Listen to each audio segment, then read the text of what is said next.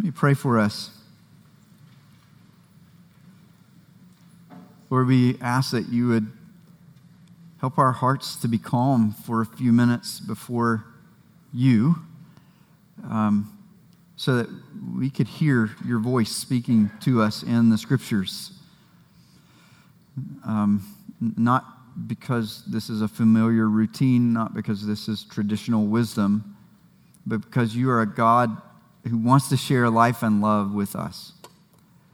And so you have spoken to us in ways that we can understand. And we need the gifts of life and love that you offer. And therefore we need each word that has been written by the inspiration of your Holy Spirit and that is now driven home by his power through the resurrected Christ today in our presence, in our midst. My voice is not the only one speaking. It's not the important one speaking. The Spirit speaks by and with the Scriptures. Help us to listen and change us, we pray. Amen. Today we're starting a new series called Feelings Transformed.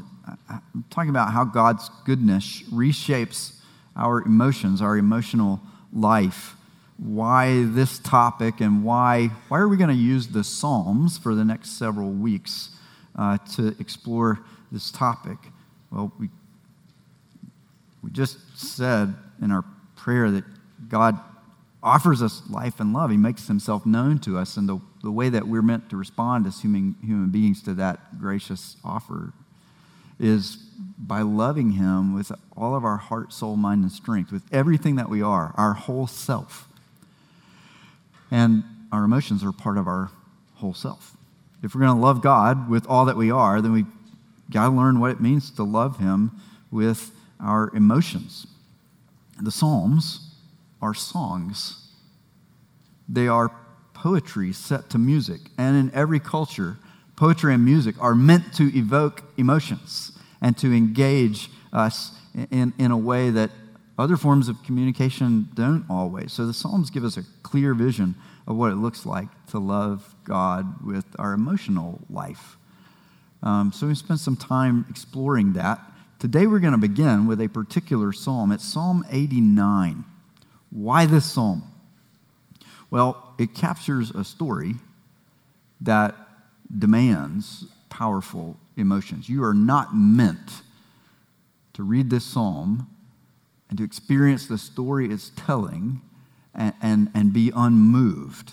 The word emotion is related to the word motion, movement, right? You are meant to be moved at a deep level by the story God is telling, and Psalm 89 tells it in a particularly powerful way. It starts with, it's a story about God's love and his steadfast love and faithfulness. The first 4 verses of Psalm 89 start right there.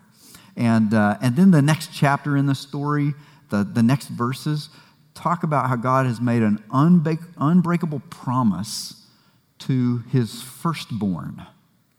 His firstborn what? His firstborn son, a leader, a king, who would lead his people into peace and prosperity. And this promise can't be broken. The promise was first made to King David. And God says, I will keep that promise, David, to you and your descendants. One of your descendants will always be on the throne. I will use you to lead my people into life and love forever, and I will never break this promise. So just a few snippets from that chapter of the story as the psalm. It's 52 verses. We're not going to read all of them, but listen. Here's God saying, verse 27, I will make him the firstborn, the highest of the kings of the earth. My steadfast love I will keep for him forever, and my covenant will stand firm for him. Like, that's meant to move you in a deep way. Security, peace, God. Oh. The story keeps going, and God says, you know what, David, even if the children of the kings in your line forsake my law, this is verse 30, and don't walk according to my rules, if they violate my statutes and don't keep my commandments, then I will punish their transgressions with the rod and their iniquity with stripes. but I will not remove from him my firstborn, my steadfast love. And then something happens. A new chapter begins in the story. Something happens that changes everything. We're going to pick up with that part of the psalm now as Stacy comes to read for us. This morning's scripture reading is selections from Psalm 89. But now you have cast off and rejected. You are full of wrath against your anointed. You have renounced the covenant with your servant. You have defiled his crown in the dust. You have breached all his walls. You have laid his strongholds in ruins. All who pass by plunder him. He has become the scorn of his neighbors. You have exalted the right hand of his foes. You have made all his enemies rejoice. You have also turned back the edge of his sword, and you have not made him stand in battle. You have made his splendor to cease and cast his throne to the ground. You have cut short the days of his youth. You have covered him with shame. Selah. How long, O Lord, will you hide yourself forever? How long will your wrath burn like fire? Lord, where is your steadfast love of old, which by your faithfulness you swore to David? Remember, O Lord, how your servants are mocked, and how I bear in my heart the insults of all the many nations with which your enemies mock, O Lord, with which they mock the footsteps of your anointed. Blessed be the Lord forever. Amen and amen. This is the word of the Lord. Thanks be to God. So this is a song. And I was thinking all week about how do you help people capture what's happening in this song, especially when we're just reading it. We're not actually hearing the musical accompaniment that goes with it. And I just couldn't help but think, I'm a child of the 80s. This psalm is Bon Jovi meets Metallica. Right? Can I remind you, take you back a bit? Anybody remember these guys? Bon Jovi? Right? And you see the big hair, right? And we would have fights like, are these guys heavy metal? Or no, they're hair metal. They're not real heavy metal music, right? They're too hopeful. They're too sappy and sentimental. And they sing about positive things like love. And so here's I'll Be There For You. And we're going to hear a clip. Let's listen now.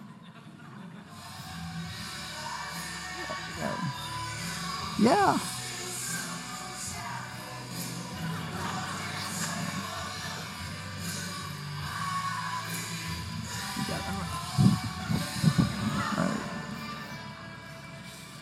Yeah, so just imagine me and 50 other men in the room with mullets doing that. It was a painful time. But think about how that music is meant to move your emotions, right? It's all moving upward. There's this energy that builds through the song. It's meant to make you hopeful. It's meant to make you believe that the man singing this song to his beloved is full of sincerity. And when he says, I will be there for you forever, he means it, right? You're meant to feel that deep down in your bones. There's a little bit of nostalgia there, if you're remembering back to high school days, or if you're, a young person now who likes to listen to some vintage music once in a while. There's this little feeling of, those were the good old days. And everything was sweet. And we sang all these love anthems about unbreakable promises. That's what Psalm 89 is meant to do for you. is to go, do you remember the days of old when God said to King David, his anointed, his Messiah, his firstborn, I will use you to bring shalom, peace, into this world, and it will endure forever, and I will never lie to you. And that's the song we're singing. And then some guys walk in and they say, Bon Jovi, that's not real heavy metal. Those guys are they don't live in the real world. The real world isn't like this. The real world isn't a world where people make promises and keep them. The real world isn't a place where every hair is held, in perfect photographic position by tons of hairspray. The real world is like this. The real world is hopeless and despairing, and every promise has been broken, and you Bon Jovi guys are just living in a cloud somewhere.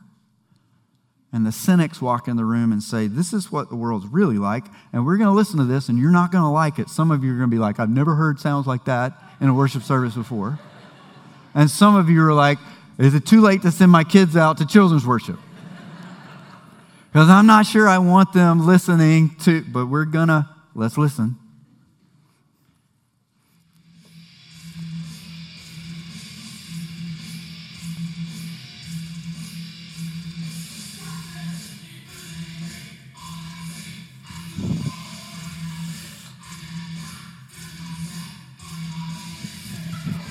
Right?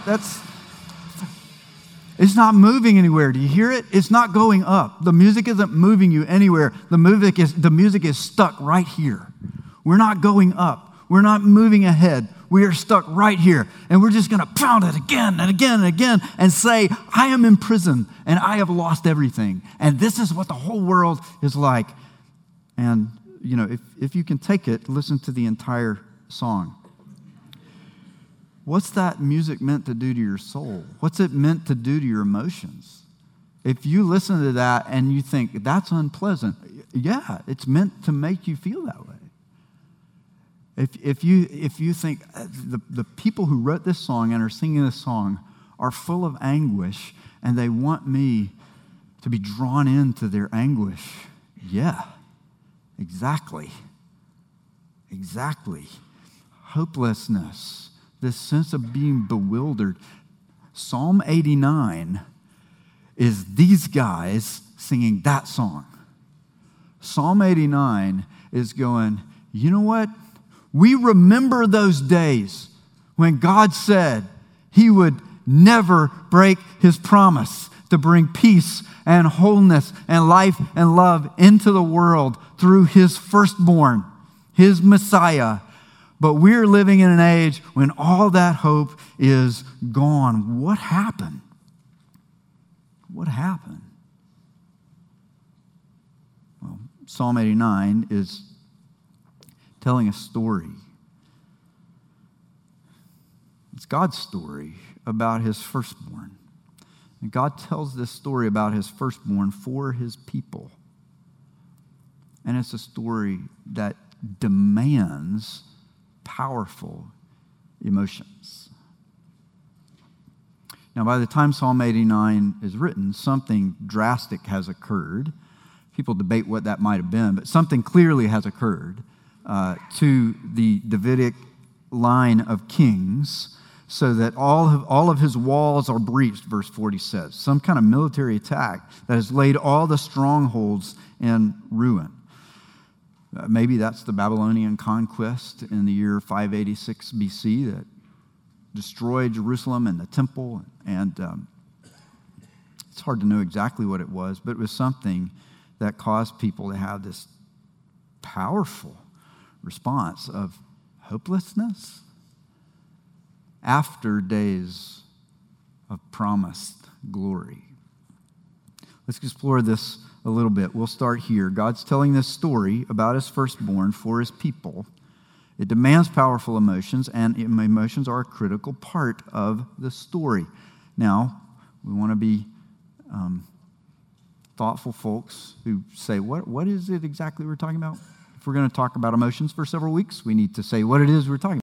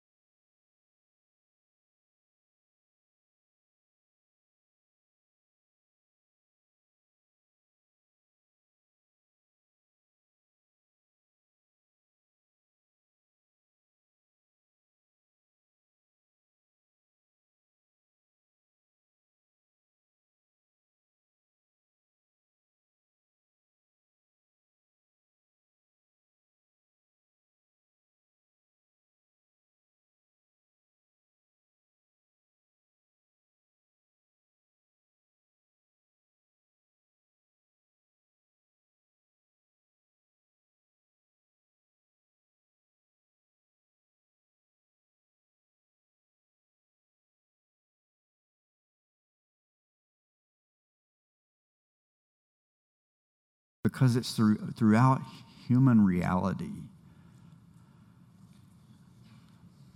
Because it is the story of Jesus, you see this shape, this pattern. We begin with hopes and promises. God says at the baptism of Jesus, "This is my Son whom I love. He is the Word made flesh." Jesus says, "I am the Messiah, and I have come to bring the kingdom." And then everything changes. And the story just goes straight downhill. He is rejected. He is crucified. He dies the death of a covenant breaker under God's curse. The firstborn, in whom we had so many great hopes, has been forsaken by his own Father.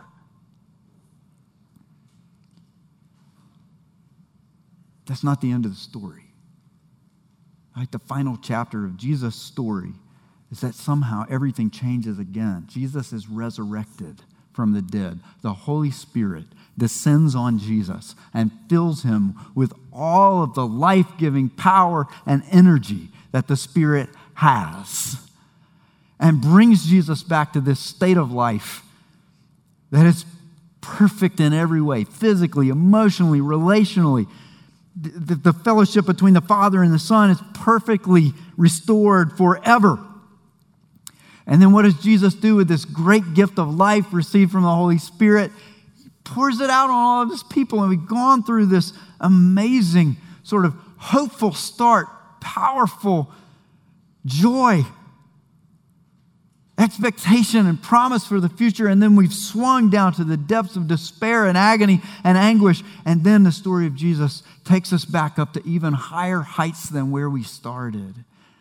And if you want to know why, as a human being, you go through so many emotional swings in a day or a week or a month or a year or a lifetime, the reason is because the story of Jesus is the story of the human race. Jesus lived that story. So you're going to experience things like that too. First, by virtue of simply being human. And he is God stepping into humanity. And then second, if you are the kind of human who has put your trust in him and you are united to him, then even more powerfully his story has become yours. And you will experience moments of peace and promise and anticipation, and moments of despair and crushing agony and anguish, and then you will experience the great relief that comes when somebody turns off the Metallica and says, can we play some Bon Jovi again? I tell you what, let's play something even better. Jesus will come back one day and complete your story. And the final chapter is everybody who's put their trust in him getting to share in the glory and the joy that he's experiencing right now. His story is the whole story. You see it reflected throughout the whole of Scripture. That's why you see this pattern in Psalm 89. It's why you see it in the shape of the whole of the Bible. It's why you see this pattern in your own life. The story of Jesus is the story of humanity and of God's steadfast love that says, I will forsake my own firstborn to redeem you so that you can enjoy life and love forever. It's a powerful story. We're meant to respond to it with all that we are. Heart, soul, mind, strength, emotions, and everything else.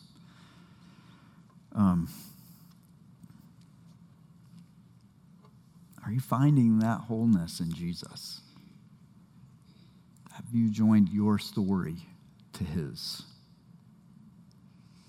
Have you joined your story to his but forgotten it? I need to reclaim it. Yeah. This is God's plan to redeem not just the human race in some generic way, but me. I want to love him with all of my heart, soul, mind, and strength.